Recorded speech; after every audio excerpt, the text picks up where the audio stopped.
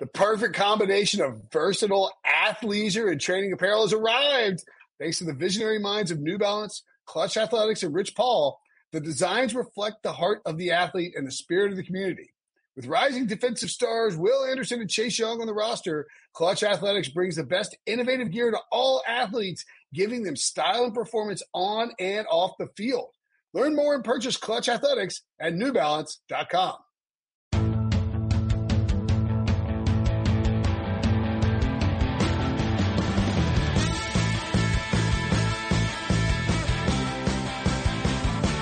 What's up, everybody? Welcome to the Pick Six Podcast, CBS Sports Daily NFL Podcast. I'm Will Brinson. I'm your host. It is Wednesday, January 20th, which means we're just days away from an epic pair of championship games. Make sure you can subscribe to CBS All Access if you haven't already. If you don't have cable, you don't have an HD antenna, and you want to stream Chiefs and Bills, oh, baby, CBS All Access. And plus, you get all the Champions League stuff, the soccer, but it comes back in February. Very exciting. Also, if it's a Wednesday, it means that it's a Brady Aaron football. Oh, I messed it up. I had the volume turned down on my side. Did Nickelodeon steal that from you? Possibly. Although Nickelodeon, a Viacom company as well, as we remembered halfway through our discussion of the Nickelodeon playoff game. Just saying. I mean, I think there is probably a chance they heard this podcast and that's why they used it. So all I'm saying, whatever you do, just, Viacom does great work, incredible work. All their properties are amazing. I love my, we get Noggin for free. You got Noggin? You know that? No idea. For kids, like the Nickelodeon show, the Nickelodeon app, for learning for small children? No idea. Maybe you're just banking on your kids being athletic superstars when they grow up, Brady. Definitely not. Trust me. We've already started saving for that, big life decision there. College and all that other good stuff. Oh, well, you gotta, will your girls be debutantes? I don't know if that's something you do in Florida. No, I don't do that. Even if they did do that in Florida, I would not do that. So yeah, no. I can see you like in a nice, with the tails and the tucks. No. It's fun times here. Anyway, moving along in the feed, Jason Lockenfora breaks down some of the Deshaun Watson stuff, head coaching rumors, et cetera. We will have tomorrow bold predictions for the championship round with the Super Friends, myself, Ryan Wilson, and John Breach. And then for Friday, of course, the Picks podcast. We've also reached that point of the year where there are a lot of sports going on, a lot of sports. NBA, college hoops, golf, hockey. Hockey's back. The Canes are back, baby. Of course, actually on a COVID break, along with NC State, which has me a little worried. NC State's basketball on COVID break and the Canes. No one else is making that connection that maybe that's like they're both from Raleigh, sort of concerning. Of course, the NFL postseason, which is why we want to tell you about the CBS Sports app and how it's not just the best scoring app for your phone. It's also where you get breaking news alerts, stories by us, standings, schedules, team pages, and all the sportsy digital stuff you're used to. And of course, if a game is airing on CBS, that means it's streaming on the CBS Sports app. Easy. Yes, very easy. Download it, re-download it. If it's got the little cloud logo next to it on your phone and you get those 5-star ratings, so feel able to drop one for the app. They actually did an update on the app and people kind of freaked out because that's what people do anytime there's an upgrade on the app. And at first when I started using it, I was like, oh my God, this is a lot tougher. But I do like that when you go to scores, it puts everything kind of all in at once. So right. You can scroll and see NHL, college football, Premier every sport, like whatever's happening, you've got scores. You've got the information you're looking for. Well, normally you have to, on the old app, you would have to hit the menu button and go down to Premier League to see what games are on. And now you can just scroll and it's here's everything that's on for today. There's Bundesliga, La Liga, Premier League, NHL, college basketball, and the NBA. And then you highlight your teams at the top. You highlight your teams, right? I'm a Canes guy and it puts the Canes thing up at the top in a cool banner. I would recommend that people, if you download the app and you don't love the way it looks, go to compact mode in your settings and it will appear a lot more familiar to you. So check that out. And download the CBS Sports app. It's fantastic. Dude, you are so informative. I did not realize that about you. That was incredible. Thank you. I don't know if it was incredible. It was pretty good. No, it was very, I was sitting there thinking I know the app's changed. I had a hard time navigating through it. You just gave me a solution with the compact mode. you were pointing out some other things there. It was nice. I appreciate that. Thank you. Well, I mean, look, I know I'm not going to be like, oh, the new app upgrade is amazing. Like everything's perfect. No, I didn't like it. I didn't like, I was flummoxed by it because it was different. And that gets me every time there's an upgrade, like a big change like that. I understand it, but I do get now, I think having used it more, changed it to compact, I figured out what they're trying to do. And I think everybody will appreciate it more that you have everything in one place. You're not trying to flip back and forth. So there you go. Cool. Patrick Mahomes is in the concussion protocol. The former MVP and best football playing human being on the planet dealing with concussion and a foot injury. Although Brady, I have to say, well, let me ask you this: do you have any concern that he might not play on Sunday? Yeah, of course. I mean, it depends on how they go about handling things. Like, you could technically be in the concussion protocol and not have a concussion. They're still going through the diagnosis of that. So there is the chance that if can I stop and ask a question or confirm something? Cause I think you probably have a better grasp on this than me as a former player, even though the concussion protocol wasn't in place when you were there, right? It was. Okay. It was. Okay. So Patrick Mahomes in the AFC or in the divisional game, he falls down. He's looking woozy. He's spotted by the independent neurologist person who's there, the spotter. They say, hey, we need to check him out. They take him on the sidelines and they determine without knowing whether or not he has a concussion that he needs to go into the protocol. At that point, he's ruled out because they can't get him to pass the protocol, and feel comfortable with it. He can't work through the stages and get past it. So like, let's say that he took a shot to the neck and lost consciousness and sort of having trouble breathing or whatever it was, just hypothetically. And they put him in the protocol. He still has to clear it this week, even if he never suffered a concussion, correct? Correct. Exactly. So I think that's what some people are sort of thinking may have happened, right? Well, yeah, I mean, based on how the hit looked, that's really the only conclusion you can really draw, because it wasn't like Mac Wilson's helmet or even shoulder really hit his head in any way. It hit like the back of him. It was his left arm. His helmet. Yeah, his left arm is what actually ended up hitting him kind of around the jawline area and around his neck. So I think they're kind of putting together the footage of the actual hit. Now, I would say this.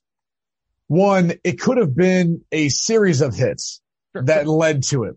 I remember when I got a concussion in Kansas City in 2012, there was a number of times in which I got hit, and it could have been any one of those. But there was eventually kind of a knockout blow where I was like, all right, I'm having a hard time just seeing right now. So that at that point in time, it was like, I need to tell someone something. But look, there's 65-70% of the time when you go in the protocol, those guys don't play the following week. This could be a unique scenario where he does. I mean, just watching him run in the locker room and having played there before, there's a series of stairs you've got to go down to then run, up to get in. It would be hard to navigate that and do that if you were concussed, just from having been concussed before, and in that stadium and taking it to the locker room that way. I don't think you'd be able to run down the stairs like that and run in if you were suffering from a concussion. So that was the first time where I watched the hit. I watched that and I was thinking, this might be one of those rare circumstances where it's not what everyone thinks it's going to be. So, we'll see, how the week progresses. If you hear news, that's probably the worst thing, right? That's actually a bad thing. You want there not to be any news. And then the value of that number one overall seed's huge because technically he can get cleared Sunday, because they're at home by the independent neurologist because they're right there in KC. So this actually could work out really well in the favor of the Chiefs. But I will say this. There was a few things like back in the day, and this is back in college and probably early in the NFL before I really knew the severity of concussions. And there's other players who would do this too, but you have this test called the impact test. So during this concussion protocol, one of the things you've got to pass is reaction time. And you watch this computer screen and you try to hit certain dots or certain colors when it, turns a certain way. And it measures cognitively how fast you're reacting to what you're seeing, right? And you've got a baseline test that you took before the season started. And then you've got your test that you take it, subsequently after the concussion occurs. And they monitor how far off you are. Well, growing up in Ohio, football was everything. My mom would have to tell you better get dragged off the field if you're coming off the field, boy. And so I just, I would always dumb down my baseline. Like I would purposefully. Have we talked about this before?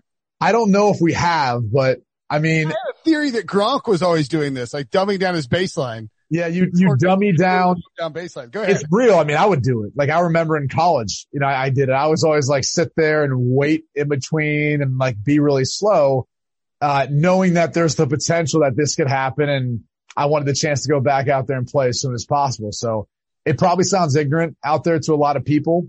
But when you love something and you love what you do a lot of dumb things. Okay. I think we could all relate to that. And also, I think that the literature that's come out since, has created a lot more, severity of really how those concussions, how the hits can add up and the toll it can take on you in the long term. So I think as I got older, I probably realized how ignorant that was, but I'm not saying Patrick Mahomes has done it, but I know a lot of players that used to do that. I'm just putting that out there. I mean, I think that makes total sense. Like you're trying to lower the bar that you have to clear to get back on the field as a professional athlete. And I do think, I still don't think the discourse around concussions has completely changed, but just to your point, this past weekend, we had Lamar Jackson miss the entire fourth quarter with what was after being put in the concussion protocol. Patrick Mahomes missed a huge chunk of the second half, and we haven't spent a single minute, a single second of sports talk radio where anybody's like, "Oh, they're taking the stars off the field." Like, no, it's like acceptable. And the NFL, credit to the NFL for doing a good job, like actually doing that. I mean, that's not something you would have seen 10 years ago, where two of the four starting quarterbacks from the divisional round missed like 3/4 of action. I mean, and so I think we have come a long way in terms of how it's handled and how people react to it. No, it's definitely different than it used to be. And so I think there's reason to applaud and all that. But the biggest thing is, looking at the line, the fact that Kansas City's giving 3, I think that tells me all I need to know. Like someone knows something and they're expecting Patrick Mahomes to be out there and to be the starting quarterback. At least that's my intuition with it. I would have thought this game would have been way closer to a pick'em or Buffalo being favored. I mean, I would think, he's worth 4 points, maybe 5 points. Maybe Buffalo's favored by a couple if Patrick Mahomes isn't playing. That may sound like a lot to people out there, but I mean, we're talking about a guy who's a former MVP and arguably the best quarterback in the league. I did, Nick Costas's radio show radio show. You Better You Bet on, Intercom with him and, Ken Lockerson. And, I don't know what Ken's real last name is, but they were like, what would you make it? And they were like, what would you make it if Mahomes is out versus Mahomes in? And I was like, guys might think I'm stupid. I would say Buffalo -6.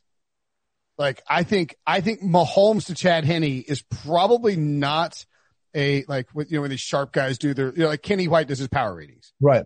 I will ask Kenny on Friday, but like Mahomes to Chad Henne, maybe it's not a full 9-point drop, but if you ask 90% of the people who are betting on that game who they would take with no Patrick Mahomes, I think Buffalo. Yeah. I mean, yeah. I would probably say 7 points sounds about right. The issue is that you're crossing through 0. And so when you cross through 0, right? If 4 of your numbers are dead, right? Like 1 and 2 on both sides are basically dead. So really like you kind of have to start it at Buffalo -3. Yeah. That's 6 points. So I mean, to me, it's almost like, I know that doesn't make sense from a real gambler's perspective, but Buffalo -2, whatever, like they're going to win the game. I mean, I think it's telling you this, this is how I'd look at it. Either Buffalo is going to win close and Chad Henne's going to play better than you expect and keep them in the game, or Buffalo's going to blow them out. That's kind of why I was more thinking 4. And I know you're like, well, what do you mean? I see Buffalo winning either way. If Mahomes doesn't play, I don't see Kansas City winning this. And it's not an indictment on Chad Henne. It's just, I do, to your point, see a pretty big drop off in the ability for Henne to be able to create, do the things that make Kansas City that special. I don't see him. Chad Henne's a journeyman quarterback in a long line of second round picks that the Dolphins used on questionable, unathletic white quarterbacks from bigger, I guess, John Beck was from BYU, but I mean, you get the point. Chad Henne's had a great career, made a ton of money. Good for him. He's had some moments where he's looked pretty good, but he's not Patrick Mahomes, and he'd probably be the first guy to tell you that. I mean, it's just going to be a drop off. I do think that one other component about that is that if you're Vegas, right, and you're setting this line and you don't know whether Patrick Mahomes is going to play, but you feel like it's like 70-30 that he does play, you can't make it Buffalo -3. Right. Because then everybody and their brother is going to hammer Buffalo -3 until Mahomes is officially in. And then everybody and their brother is going to come back and hammer Kansas City or take Buffalo +3. No, sorry. Take Kansas City +3 at first. You know what I'm saying? Yeah. You're confusing yourself. Yeah. I did it backwards. If it's Buffalo -3, everybody's hammering Kansas City. And then when it moves to Kansas City -3, everybady's hammering Buffalo. And you have a 6-point window. Like if it's a 1, 2, or 3-point game, it's the only way the house loses. So that's the reason why they wouldn't do that. By the way, No, I get that, but the fact that they shouldn't even have it on the board right now, that would be one that, but then you risk not taking in all that action, and I don't think they're going to take that risk. They'd rather lose on one side and expect them to play and have Kansas City be favored or not. I thought the most interesting thing we did yesterday on CBS Sports HQ was when they played the odds of what any of the matchups would be in the Super Bowl. And just when you look at the fact that like Kansas City is by far and away the favorite. And even at this moment right now, it's kind of crazy to think that considering we don't know if Patrick Mahomes is going to start or not. Yet no matter who they're going to face out of the NFC, they would be at least, I want to say, a couple point favorites or 3 points favorites based on the odds that I saw yesterday. And then obviously the most competitive one I think was Buffalo's favored versus Tampa, but I think, Buffalo and Tampa were like a pick 'em. Yeah. But then it was like Buffalo, Green Bay. Green Bay was still, was giving 1 or 1.5, something like that. Yeah. So I would think the Packers are favored over the Bills. Yep. Bills and Bucks are even. Yep. And then KC's -3 or -4 against those two teams. Yep. Exactly. It depends on how they look too. Like if Green Bay obliterates Tampa Bay, then maybe it's a little, and like Kansas City squeaks by Buffalo, then maybe it's a little bit closer to a pick 'em. But yep. I mean, look, we're lucky. All 4 of these matchups would be awesome. Right. I mean, you can't lose. You've got great storylines either way, right? I mean, think about, the funny thing about the Tom Brady thing is like how amazing he's playing for his age. Like I cannot get over that. Like I knew coming in this season, it was going to be a challenge, and you saw early on some of the struggles, but just the velocity on his ball, the comfort he has within the system, just the way this team's played, they're here. Like they're knocking on the door at 14th, championship weekend out of 19 or whatever it's been. I mean, it's ridiculous what he's doing. But even then, if he gets them to the Super Bowl, like, is there any doubt that the Brady Belichick, like Brady's won at least the first round or won the battle of that whole conversation? Yeah. So like, that's a huge piece of his legacy. Massive. I was texting about this with somebody or talking about it with somebody, and I don't think in my mind, Bill Belichick's, legacy is not going to be tainted by the fact that Tom Brady went to a Super Bowl. But there are going to be some hot takes out there if Bill Belichick misses the playoffs and Tom Brady takes the Buccaneers, his new team that he, in his first season to the Super Bowl and wins it. I mean, people are going to come out of the woodwork to point out that Belichick failed without Brady and Brady thrived without Belichick. I mean, again, I'm not taking away from Bill Belichick's legacy. Like for me, it wouldn't, but it is noticeable, right? I mean, oh my gosh. Well, not even that, the way he's doing it. Like when you go back to how he did it in New England and now you look at this year and it's like the longest yards per attempt, his air yards per attempt, like no matter what stat you're looking at. And we know this from Bruce Arians' system, but everyone's like, oh no, you can't throw the deep ball. No, he just doesn't have it. It's like, yes, he can. Like you are dead wrong. He could have been doing this in New England. The problem was Bill never wanted to invest around him or he just couldn't get it right. He drafted N'Keal Harry. They tried to bring Antonio Brown. That didn't work. Somehow Antonio Brown's much better in Tampa. That does not make any sense to me. Okay. You think about where the Patriots are, Boston, Foxborough versus just doesn't make any sense. Well, I'll say this. I mean, Antonio Brown only got 1 game before the reports came out and it was clear that they were going to suspend him. And so that's why the Patriots moved on from him. And he was very good in that game. It's also interesting, I think, that Tom Brady's trainer, Alex Guerrero, longtime lingerer around in Foxborough, TB12 facility up there, is in Tampa. And it's been pointed out that he is helping tons of teammates in Tampa Bay. And it's remarkable how quickly some of these guys are recovering. Vita Vea, didn't he have a fractured ankle? Am I crazy? He did. And he's going to play in the NFC Championship game? I mean, they're really rubbing the avocado ice cream all over these guys. I got to be honest with you, man. I think I'm going to get the TB12 book and read about it and try to I mean, I feel like I'm in pretty good shape, but I watch what he does and I'm like, holy cow, dude. Like, he doesn't even look 43. I mean, how old are you, Will? I'm 39. I mean, he looks at least 10 years younger than you. It's just unbelievable. George I mean, you look like a pile of garbage compared to Tom Brady right now. I'm just saying. Not even gonna. Don't take offense to that. I'm not going to laugh. I'm not going to be offended. I'm just going to nod my head and agree with you. Of course. Yeah. He looks incredible. I mean, been treating their body better over the last 20 years. Me or Tom Brady. Well, I mean, it depends how many toughies you've had today. I've actually got, I can see it. It's the original TB12 manual. Should I go grab it real quick and read some of the? Can you send it to me? Can you just send it to me so I can start that diet and start that whole deal? I do think, and actually, I mean, like, I'm not like going to brag like I'm healthy or anything like that, but I think, no, I'm not. Not even close. No, I mean, Tom Brady cuts out alcohol, so, you know. But like, I eat a ton of wine. Like, doesn't he drink wine? Yeah, during the season, I think he really cuts down on alcohol. Well, yeah, of course. Like, that's like any athlete. Right. Not a sports writer or a podcaster, though. No. But I mean, like, I eat a bunch of like that was a quick pivot, by the way. You went sports writer, I mean podcaster. Like, you literally were like, sports writer, no, podcaster. I didn't want you to call me a blogger or something. I don't care either way, but I would not call you that. That's fine. I eat a bunch of, I eat avocados. But I mean, like, I eat a bunch of like avocados. I've been trying, I saw like Steven Chia, who works for Barstool, is a Tampa Bay guy. He's like doing the TB12 method for as long as the Bucks are in the playoffs. And I saw some of like the meals he was posting. I mean, but it's like, you know, like an omelet with peppers, mushrooms, and avocado, no cheese. Yeah. Which is all, that's delicious. I love that. Right. Like I eat quinoa bowls for lunch with like avocado, feta. Is it avocado or avocado? Avocado, however you want to say it. I think in the South they say avocado, and then everywhere else they say avocado. Avocado. Okay, sure. My people. Somebody was complaining about my accent. Yeah, my accent the other day. I don't even know what it is. They're like, it's like he's like an annoying like northerner. I'm like, what? Northerner? They do not know about the Brinson estate in the South. That's right. You've never been above the Mason-Dixie line. Nope, never in my life. So yeah, Tom Brady's awesome. Aaron Rodgers, incredible as well. I mean, Rodgers is no spring chicken. He's 37. How old are you? I'm 36. You look like a pile of crap compared to Aaron Rodgers. I would very disagree with that one. Yeah.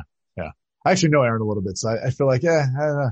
He looks good though for his age. He's still on the football well for his age. Yeah. Tom Brady is 4 years older than me, and he's Tom Brady. Yeah. Hey, the weird thing about Rodgers, because like this hasn't been brought up, but their season could end this week, or it could end at the Super Bowl, win or lose, right? Yep. And then the narrative comes back around of like, all right, like Jordan Love's there. Like, do we forget about all that because of like how well the season was going, how he's going to win the MVP? He could very well win the Super Bowl, be the Super Bowl MVP. Like, what happens now? Like, there's gotta be that conversation of, is this just going to be like, all right, now it's time for them to go their separate ways? Do they continue to have him be there? Are you crazy? He's in, he's back. He's done. Jordan Love sits on the bench for 2 years. That's what I think, but I'm just saying like that narrative's been dead because of how well Rodgers has played, but are we not going to call them out then for completely wasting trading up for a first round pick when they're going to lose at least now 2 years of not knowing what he is? And spare me, by the way, the whole, well, they see him practice and they no, you don't. Like until you get in a live game scenario, you don't know. Right. So they're going to be 2 years into this thing now, not having really much of a clue about Jordan Love, especially if we don't have preseason games again next year. And then you got to make some sort of idea on the 5th year option after the 3rd year. And it's now fully guaranteed. Like that is a scenario that like after potentially 1 year of Jordan Love, and then in that scenario, like I don't know that I foresee that being how it plays out, but this is going to become a bind they've put themselves in. And it's going to look like the most wasted draft pick ever. The issue, and I said this from the beginning, I don't have an issue with them drafting a quarterback in the first round if they believe he's a guy that can be a franchise quarterback moving forward. The issue is not them doing that and trying to acquire that asset. That's how they got Aaron Rodgers. The problem is that they had just signed. Rodgers fell to them. They traded up to get him. There's a difference. I understand what you're saying, but let me finish. My point is that if you were going to make that draft selection, then why the hell did you sign Aaron Rodgers to the contract extension? Because to your point, the selection of a player in the first round it's at odds with the contract extension that you signed Rodgers to. See, I disagree with that for this reason. You want him under your control. When else is his trade value as high as it would be after he wins the Super Bowl or wins the MVP? If you decided to move on your separate ways, you're going to try to work together or just want to control the situation, you would then work to then say, all right, who's going to give us the most for him in exchange, right? Like, I think if you don't sign him to that extension or you don't have control over his contract, then you're just releasing him and letting him go to, I don't know, maybe pull Brett Favre eventually goes to the Minnesota Vikings. You got to see him twice a year. Like, that to me is the thing that you try to avoid if you can in that scenario, and they have. That's fine. All I'm saying is that their actions do not, then this is always my problem. Is like, so do you think that Aaron Rodgers sucks and that's why you need to draft a quarterback in the first round? If so, then why did you sign him? Or do you think he's the guy that you signed to that contract, at which point you don't need to don't draft a guy in the first round this year. Wait till next year. And look, if Jordan Love is the guy, then he's the guy. And I get it, but I agree with you completely. You're going to have to guarantee his fifth option because Rodgers, the out in his contract isn't really even until after 2021. So like the whole idea of him being traded this offseason was if he sucks and the Packers miss the playoffs, then it's Jordan Love time. But he's the MVP and the Packers might win the Super Bowl. And you're not moving on from him. Not when he got $32 million in dead cap space. No. Even next year before 2022, would you want to deal with $17 million in dead cap space? Because I think Rodgers. I mean, that's what I'm saying. Like this narrative is like kind of out there. And I kind of wonder because here's the thing that everyone puts out there, right? This like the dumbest thing that's been said and continues to be said is the best draft pick was Jordan Love because come on, man, it's motivated Aaron Rodgers. Like, oh, okay. They should have just drafted a first round quarterback every year then because he would have just played like this every year.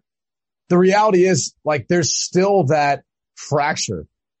I mean, no matter how the season ends, MVP, Super Bowl MVP, that's still somewhere in the back of his mind. That's still that reality is there every day watching the quarterback room. So I kind of wonder at what point does he kind of say, all right, maybe this is the best terms to leave on. Like if you were going to force your way out as a player under contract, like I just won the MVP. I just won the Super Bowl and Super Bowl MVP. I've won you 2 during my time here. Like what else do you want from me? Let me move on then if you want to start the next phase with this player. And I think there'd be a lot of suitors who would, be willing to give something up in exchange. The problem is the weird thing about the Packers in this scenario that I'm playing out is they love their draft picks. So, I think it actually would maybe work out if someone was willing to give them a couple of first round picks because Gutekunst would bite all over that, right? Maybe. But look, again, I know we're getting way ahead of ourselves. I just feel like that's one of those storylines that it's just gotten swept under the rug because of how well Aaron's played, but it's still the reality of what this team faces, moving on the next year or two. It was blindly assumed that this is Aaron Rodgers even commented on it. He's like, this might be my last year here. But here's the thing. In his mind, I really feel like there is still that possibility. Sure. I'm just saying that the biggest thing that comes in their way too is obviously the salary cap situation. How do you make it work? I'm sure you could restructure and do all that if you got traded somewhere else, but that's one of the biggest hurdles, not knowing what that cap number is going to be. I think the more likely scenario is that Rodgers is on the Packers in 2021 and then they reassess after 2021. And if he plays at an MVP caliber and they make a deep playoff run again, then he'll be back in 2022. And if you have to it was such a dumb decision though. I don't care if you're in love with the player. I'm sorry. Just wait another year or two because they'd already signed to the extension. And just with the way the 5th year option works now, they've literally handicapped themselves. I don't disagree with you at all. Okay, I'm just making sure that I didn't panic So I will say, the one thing that you could point out, Michael T. Higgins, Michael Pittman's still on there. I mean, even if you don't want to look at the wide receiver thing, there are plenty of good players that could have helped out the Packers over the next 3 years where you're trying to win in the championship window. So we agree. It's the draft and the trade or the draft and the contract are at odds with each other. It's not something that a forward thinking organization that we expect the Packers to be would be doing. As for the actual game itself, how do you see, you and I talked about this. We didn't think we thought Bruce Arians would be too stubborn to change his game plan. I don't think Tom Brady and the Bucs were necessarily good. Drew Brees was just toast, and the Saints skill position players did him no favors. The Bucs did what the New England Patriots always did with Tom Brady, is every single time the Saints made a mistake, the Bucs capitalized off of it. And you're right, like they really weren't great, but they were presented with, +4 turnover margin, and they capitalized off all those opportunities. So they really didn't have to be great. They just had to be good. They had to do their job and take advantage of that. So it was more of a defensive battle. I think, maybe we thought that going into it, maybe not, given it was the third time playing one another. I usually feel like that benefits the defense, but, still he made the throws that needed to be made. And the big question becomes, like, when you look at the kryptonite of the Packers, it's still their ability to stop the run. And I know they did a decent job versus the LA Rams, but I don't know, man. I still feel like Cam Akers kind of got loose on them, and they weren't, and like the without Cooper Kupp, I mean, they weren't really a huge threat to pass. I mean, this is a whole different ball of wax. Right. I mean, this is one where, not knowing how Antonio Brown's going to be, but still, it's kind of got a deep roster of pass catchers, right? Like Scotty Miller had a nice 29-yard catch. Tyler Johnson had a nice catch. Yeah, the catch from the rookie who just Tyler Johnson. Yeah, I just said that. Yeah, Tyler Johnson. Yeah. But like Brady, I mean, they have all these different guys they can throw to, and meanwhile, you've got to worry about the two of these backs. I mean, Ronald Jones and Leonard Fournette can still take off and hurt you a bit. So I wonder how much they'll try to run the football a bit, because that's always been the biggest weakness of this Packers, Mike Pettin defense. So I don't know. I'm hoping for a good game. Part of me feels like Rodgers and the Packers could roll these guys, depending if they allow them to be balanced and they don't stop Aaron Jones and Jamal Williams and AJ Dillon. It could be a long day for the Bucs. I agree completely. I think Tampa has to, I hate saying that Tampa has to establish the run, but I think that's what they have to do.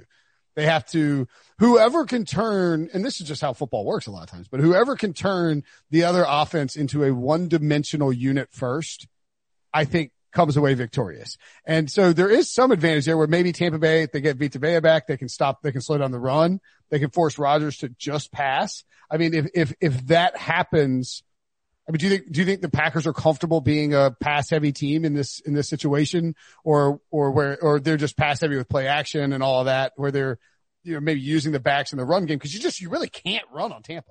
No, it could be tough, especially with their linebacker play. I mean, White and David are studs, especially if Vita Vea's back, and it's gonna be tough.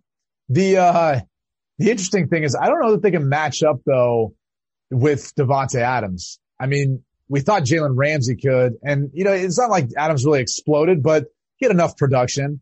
And there's no one close to Jalen Ramsey on the Bucs roster. So that's, to me, the difficulty is, like, typically you'd say, yeah, I mean, they shouldn't be able to throw all over, a team in the NFC Championship game, but I don't know. It's hard to think they're not going to be able to, especially if the rush has no impact whatsoever. So, if they want to play a bunch of cloud coverage, I think Robert Tonyan becomes a target they're going to throw to a lot. Marquez Valdez-Scantling down the middle of the field. And, we saw some, everyone else kind of pitching a little bit too. So I don't know. I really have a hard time seeing how this defense will match up with the Packers the way they're playing right now. I think the Packers will score early and often. Tampa's secondary can't slow you down. The pass rush is fine, but I don't think it's going to be like just blistering Aaron Rodgers. Yeah. And if you can do that and you make the Bucs sort of get out of their game flow and try and throw it deep against the Packers secondary, and then the Packers pass rush can uncork, that's how it turns into an ugly, like 30-17 game. You know what my biggest fear is? What's that? Ndamukong Suh and a dirty play on Aaron Rodgers. I've been thinking about that all week. Have you? You know who else probably has been? Aaron Rodgers. I mean, all I can think about when I think of Ndamukong Suh at Lambeau Field is Thanksgiving. Like sitting there with my grandfather watching those games and just stomping on TJ Lang's face. Like, I mean, it's real, man. It's real. That's always in the back of my mind once you see him do it a little bit. His return to Lambeau. By the way, the Packers offensive line, I thought did a heck of a job. Billy Turner, I thought it was going to be Valdir, maybe stepping in, but it ended up being Billy Turner. He did a good job with the left tackle spot. So that's kind of the spot to keep an eye on. Because if Vita Vea does come back, they have Sue. You look at JPP, some of the guys on the edge, like they could maybe get after this a little bit. They could get after the Packers offensive line. Okay. All right, let's take a quick break. When we come back, we'll dive back into that AFC Championship game a little bit and talk some more QBs. The all-new Hyundai 2024 Santa Fe is equipped with everything you need to break free from the dull work week and embark on an adventurous weekend with your family. The all-new Hyundai Santa Fe's features like available H-Track all-wheel drive, standard third-row seating, available dual wireless charging pads, ensure you can take on any adventure. Available H-Track all-wheel drives, you can take on the dirt trails and kick up some mud. Standard third-row seating so your whole family can experience the thrill together. Available dual wireless charging pads so no one gets stuck in the great outdoors with a dead phone. Whether you're tailgating out in the dirt lot, Carter Finley, shout out Carter Finley, or whether you're whitewater rafting, taking the entire family on an adventurous trip, maybe you're out camping in Mount Rogers. I used to go as a kid. Wish my parents had a Hyundai Santa Fe. The Hyundai Santa Fe is perfect for your family outing. Learn more about the all-new Hyundai Santa Fe at HyundaiUSA.com. Call 562-314-4603 for complete details. Okay, picture this. It's Friday afternoon when a thought hits you. I can spend another weekend doing the same old whatever, or I can hop into my all-new Hyundai Santa Fe and hit the road. With available H-Track all-wheel drive and 3-row seating, my whole family can head deep into the wild. Conquer the weekend in the all-new Hyundai Santa Fe. Visit HyundaiUSA.com or call 562-314-4603 for more details. Hyundai, there's joy in every journey. All right, so we mentioned Mahomes. Let's say Mahomes plays. Yep. Do you see a path where the Bills win anyway? Yeah, no, I think their defense has stepped up and played a lot better of late. And these two teams have played before. It was, really, for being honest, I know they lost to the Cardinals, but that was probably the last true Bills loss in week 6. You lose on a Hail Mary. It's like, all right. I mean, that play could have went either way. A tremendous play, but still, I think you get my point. But the Bills defense has been improved since then. I mean, the way I think Trey White can try to match up with Hill every once in a while. If they put together a plan like they did last time where they're just going to play two eye safeties the whole time, soft coverage, try to see if the Chiefs are going to run the ball against them and can be as effective, maybe it works out in their favor. Maybe this time around they get some or force some mistakes, from Patrick Mahomes. So I think their offense has evolved. They're in a better spot. And I think defensively, that game plan the last time didn't work out. The game was close, and I think the score showed in the end. It was closer going into the fourth, but. Well, and don't forget too that, remember they had that whole COVID situation with the Titans. Right. And the Titans and the Bills ended up having to play on a Tuesday. Right. A short week. With the Bills thinking they were going to play the Chiefs on Thursday. And then they moved that game back to Monday. So the Bills are sort of like the Steelers in that regard, that they had no outbreaks, but they were drastically affected from a game plan and scheduling perspective. Sure. So I think you cut them a little bit of slack, and then they keep it close. It was 13-10 at half. Darrell Williams, suddenly now the kicker, the running back again, scores. They got up 23-10, and it was 23-17 with 6.5 minutes left before Butker kicked a field goal to ice it. So yeah, I mean, like, I don't think that Kansas City is just going to Kansas City hadn't beaten anybody by more than one score since week 8, I think. Yeah. That's crazy to live that dangerously for that long and not have it bite you more. They went 15-1, right? I mean, like, how does that not bite you? Look at it this way. I mean, and I know Patrick Mahomes left the game, so it's Chad hitting in at the end, but by that point in time in the game, they already did most of their damage, right? They were up 22-17. Henny comes in, throws the pick. They ended up, punting the football back, and then Henny ends up, being able to run the clock out. But, the truth of the matter is, I mean, how much better are the Bills and the Browns? Like, you kind of have to ask yourself, or I guess I should ask you, like, what's the biggest difference between the two? I think Josh Allen's probably showcased. He's at a higher level at the quarterback spot right now. Stephon Diggs is produced more as the number 1 wide receiver. And I would say the Bills defense is probably a little better, or at least playing better right now. So you go back and watch. I think it was the Chiefs got a field goal with Henny in there, I believe. I think he set them up for a field goal and then he threw the pick. I could be wrong. I'll double check, but I wanted to throw that out there. But yeah, I think I love Baker Mayfield. He's awesome. But Josh Allen in 2020 is a massive upgrade over Baker Mayfield. Jarvis Landry, fine player. Stephon Diggs, massive upgrade over Jarvis Landry. The running backs are a lot better for Cleveland, obviously. And I think I guess you would take the Browns offensive line as being the better unit, but Buffalo is a really underrated one, especially in pass. Especially versus how they protected Allen versus Baltimore. I thought they did a heck of a job. So I kind of look at it and think like it's a different, second time around, different challenge. And this team is playing better. So, there's no doubt about it, man. Like I don't think Kansas City can afford to get off to a slow start. Now they didn't last week versus Cleveland. Like that was obvious. I know like 80-90% of the country didn't see it, but did you know that? It was fine for me here. I had the No, it was fine for me in Florida, but apparently there's a lot of the country like wasn't able to see. It was just people who live in New York bitching about it on Twitter. That's what it was. Probably. Yeah. Which is how mostly Twitter works. Just people in New York bitching about something. Oh my God. What's the worst when it's like a snowstorm or like a storm in New York? It's like, we get it, man. Everybody's got storms, guys. We don't need to, but yeah, I think the one thing that intrigues me about Buffalo is that their linebacking core is now healthy and playing well. Matt Milano, I'm not saying he can neutralize Travis Kelce or anything, but I mean, he's really good in pass coverage. And like, that's what you need to be able to slow down the Chiefs, is a guy who can somewhat match up with Travis Kelce in pass coverage. And then, like you said, Trey White on Tyreek Hill, you can shade a little something to him. I'm not going to put that in any category. Matt Milano nor Edmonds can match up with Travis Kelce. All right. Well, they're going to have to bracket him. They really need to do what New England used to do to tight ends with Antonio Gates in particular. Sure. They need to, wherever he is at, have someone over top of him and then jam him off the ball. Like that's just the treatment he needs. I don't care if he's split out as a wide receiver. I don't care if it's a cornerback. You want to play cover 2 to that side, whatever the case is, put someone over him, hold him up at the line of scrimmage. All right. You put Trey White if you can to match Tyreek Hill, and you allow the rest of the guys to try to beat you. If you implement that game plan, you can, I think, win this game or at least slow down the productivity of the offense. Everyone thinks it's Hill. To me, it's Travis Kelce. Like he's the number one thing in the pass game you have to stop. Absolutely. No, I agree with you completely. And I think that's where it gets interesting, because I would anticipate that Sean McDermott's defense, I don't know if we've seen necessarily, they use that bracket style, with the way that he operates, but obviously his defense is very important on linebackers, has been dating back to his days in Carolina.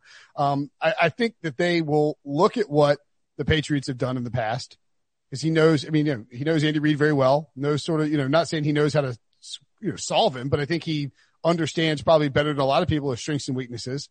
And so you try that bracket attempt, and then it boils down to, can Tre'Davious White and stop Tyreek Hill? And if you can do those two things, get some man coverage on, minimize the damage that Tyreek Hill does to you in one-on-one coverage, which is luck with that. And then slow down Travis Kelce with that bracket style setup and jamming him at the line.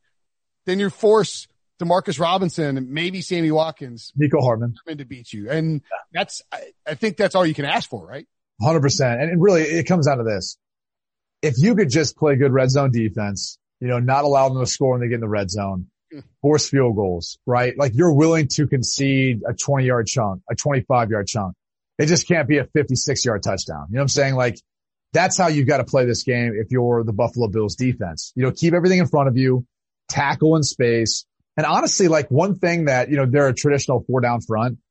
I always feel like especially when and this happens more in college than it does the NFL, but like some of those things are trickling up to slow down these high-powered offenses. But you kind of start in a 4-down look or 4-down front. You slant the line, rush 3, drop one of them out.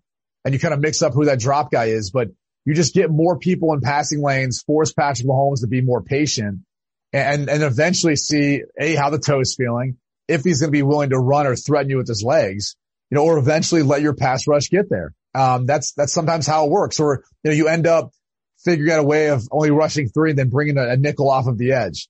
And so you find ways of taking away that running back potentially. Usually edge pressure helps do that, since the lines focus on the down linemen as well as the linebackers. And so you take away one of those 5 eligible receivers. So you have 4 left, and you've really only got 4 guys rushing, right? 3 down linemen and the guy off the edge. So it's a 4-man rush, but really again, you ate up one of their eligible receivers. And so now you do the numbers game. You got 7 on 4. That's a pretty solid matchup, at least as far as how your coverage should play out. So there's a lot of times and different things you can do, I think, to help eliminate a back from getting out or being a part of it. And also being able to focus and really double Travis Kelce and give a lot of focus to and attention to Tyreek Hill and force someone else to beat you. Yeah. Okay. 4 teams were eliminated. I think that's a great plan. I love it, but I know that I'm monitoring our time. I'm not trying to cut you short or not agree with that fantastic concept. 4 teams were eliminated from the playoffs, and there's certainly some questions about them. So let's quickly blitz through those 4 teams, starting with the Browns. I mean, what a season. Awesome season. Do you think there's is there some bittersweetness? I mean, obviously you lose, so you're always a little bittersweet, but man, I mean, you feel like Baker gets the ball there down 5. It's like, no Mahomes, you know that if you score, it's gonna be tough for them to come back. And then they give it that long run to Chad Henne. Is Baker, can they safely say that Baker's the answer?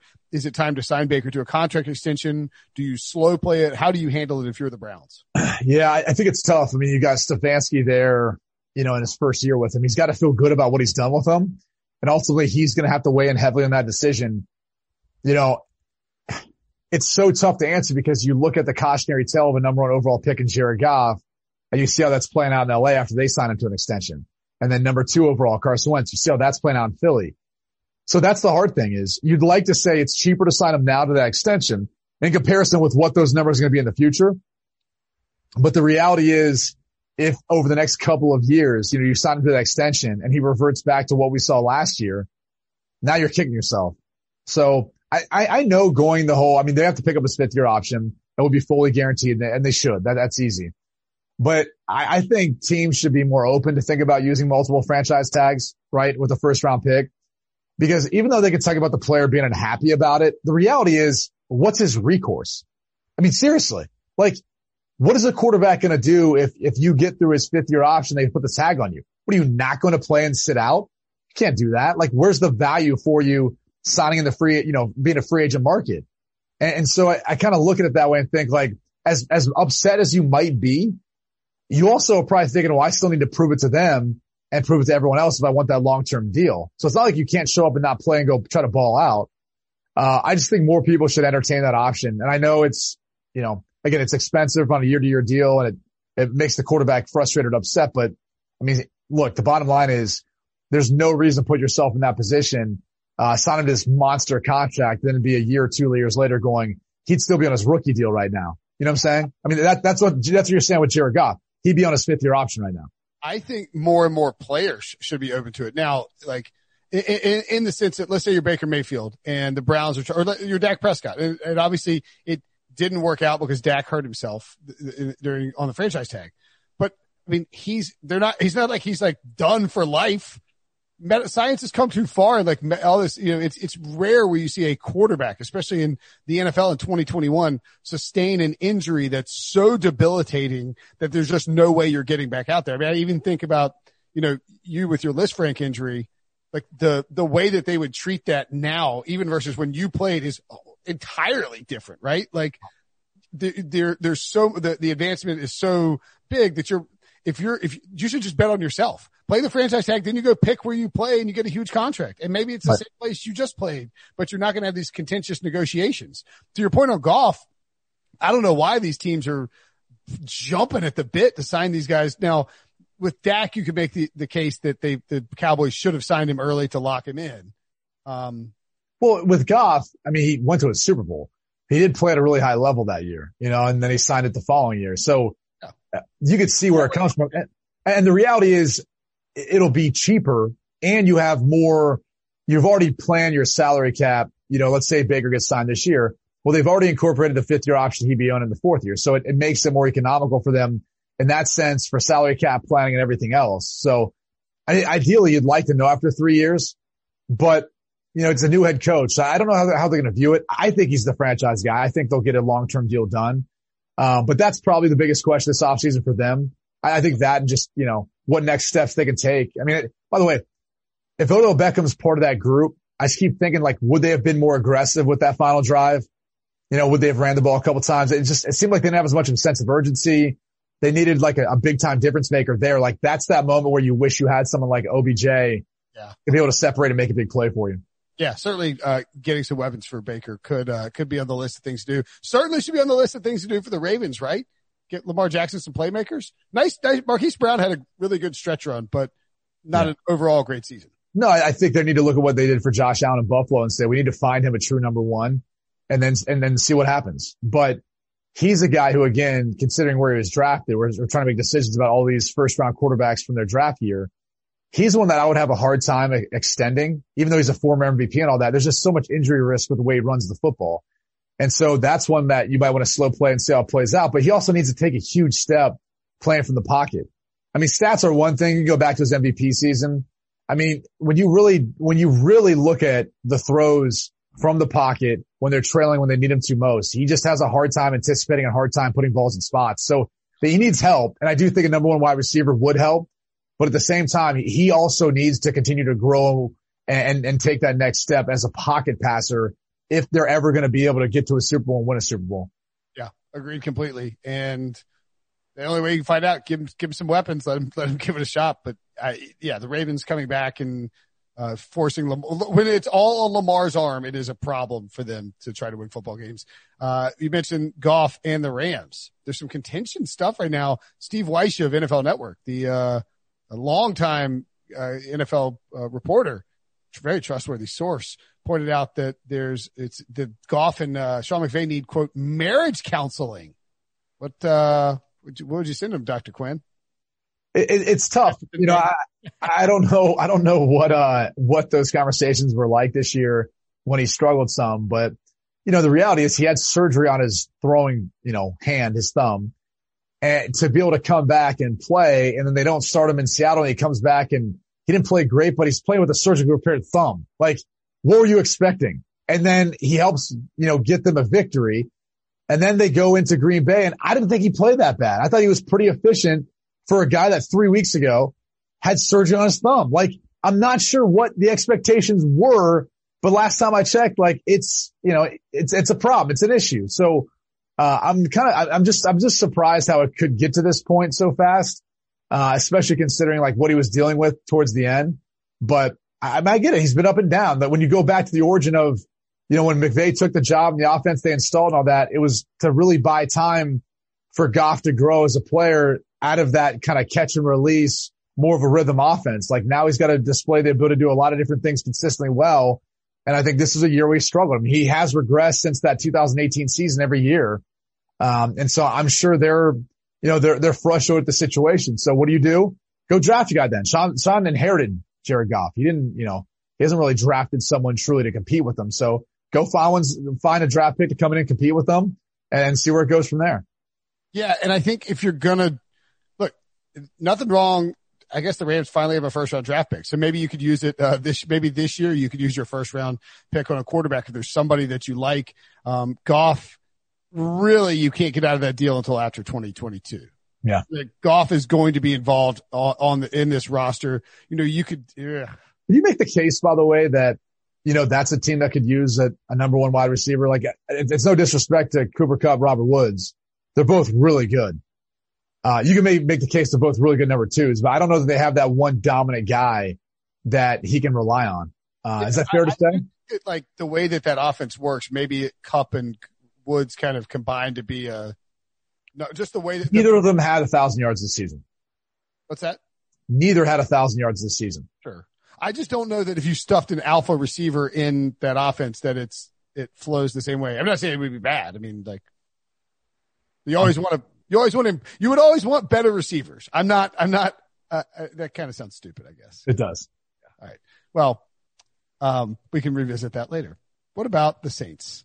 Who's starting the Saints? If it's Taysom Hill, I think they're going to have a tough time next year. I really do. I was shocked when they went to him when Breeze went down. I thought it should have been Jameis Winston. I still think it's probably a good spot for Jameis Winston. The biggest question I have is like, what happens to Michael Thomas? I mean, supposedly now he's going to have surgery, which, maybe that was the reason for this year, but man, I know he struggled with staying healthy, but just had a huge drop off from what he was a year ago. Drop off. And that's like, that to me is going to be the biggest question, I think, next to who the quarterback's going to be, because we're all assuming Drew Brees is going to retire. Right. I think it's Jameis. Personally. He gives them a better chance as throwing from the pocket. We saw Taysom Hill this year. Like, Jameis gives you a better chance, and I do think he can work out the interceptions and fix those. Right. Go with Jameis and use Taysom Hill in the Taysom Hill role. Yeah. I mean, Jameis is a good. I'm not done with Jameis. I think Jameis has something left in the tank. All right. That's it for the Brady Quinn Football Show. And good talking to you. Next time we talk, we'll be 2 weeks away from the Super Bowl. I know. 2 teams Crazy. left. And you'll be there with Pete Prisco. Yeah, I will be. Probably, I'm going to ask to quarantine from Pete, though, if I can. 2 weeks away from Pete would be nice. Right. The opposite of what I'm about to do for the Super Bowl is have to be with him for a week. I heard you guys have to share a hotel room. Is that true? That's not true. I would quit if that was the case. So it's just Pete, but you're not going to be in the press box. Are you going to the game or not in the press box? No, we'll be working at they honestly haven't finalized the plan. I believe due to limited capacity in the press box, it's just the senior, CBS employees. So Pete Prisco is our resident elder. And then we've got, I believe, Jamie Eisenberg, who is close behind. He looks almost older than Pete at this point. Does. Jamie's a haggard old man at this point. All right, cool. Good stuff. Talk to you soon, buddy. Sounds good. From the world of Sonic the Hedgehog, a new hero arrives. I am ready. Is there anyone stronger? No. Tougher? No. Funnier? I do not make jokes. I make warriors. Knuckles, now streaming only on Paramount Plus. Yes!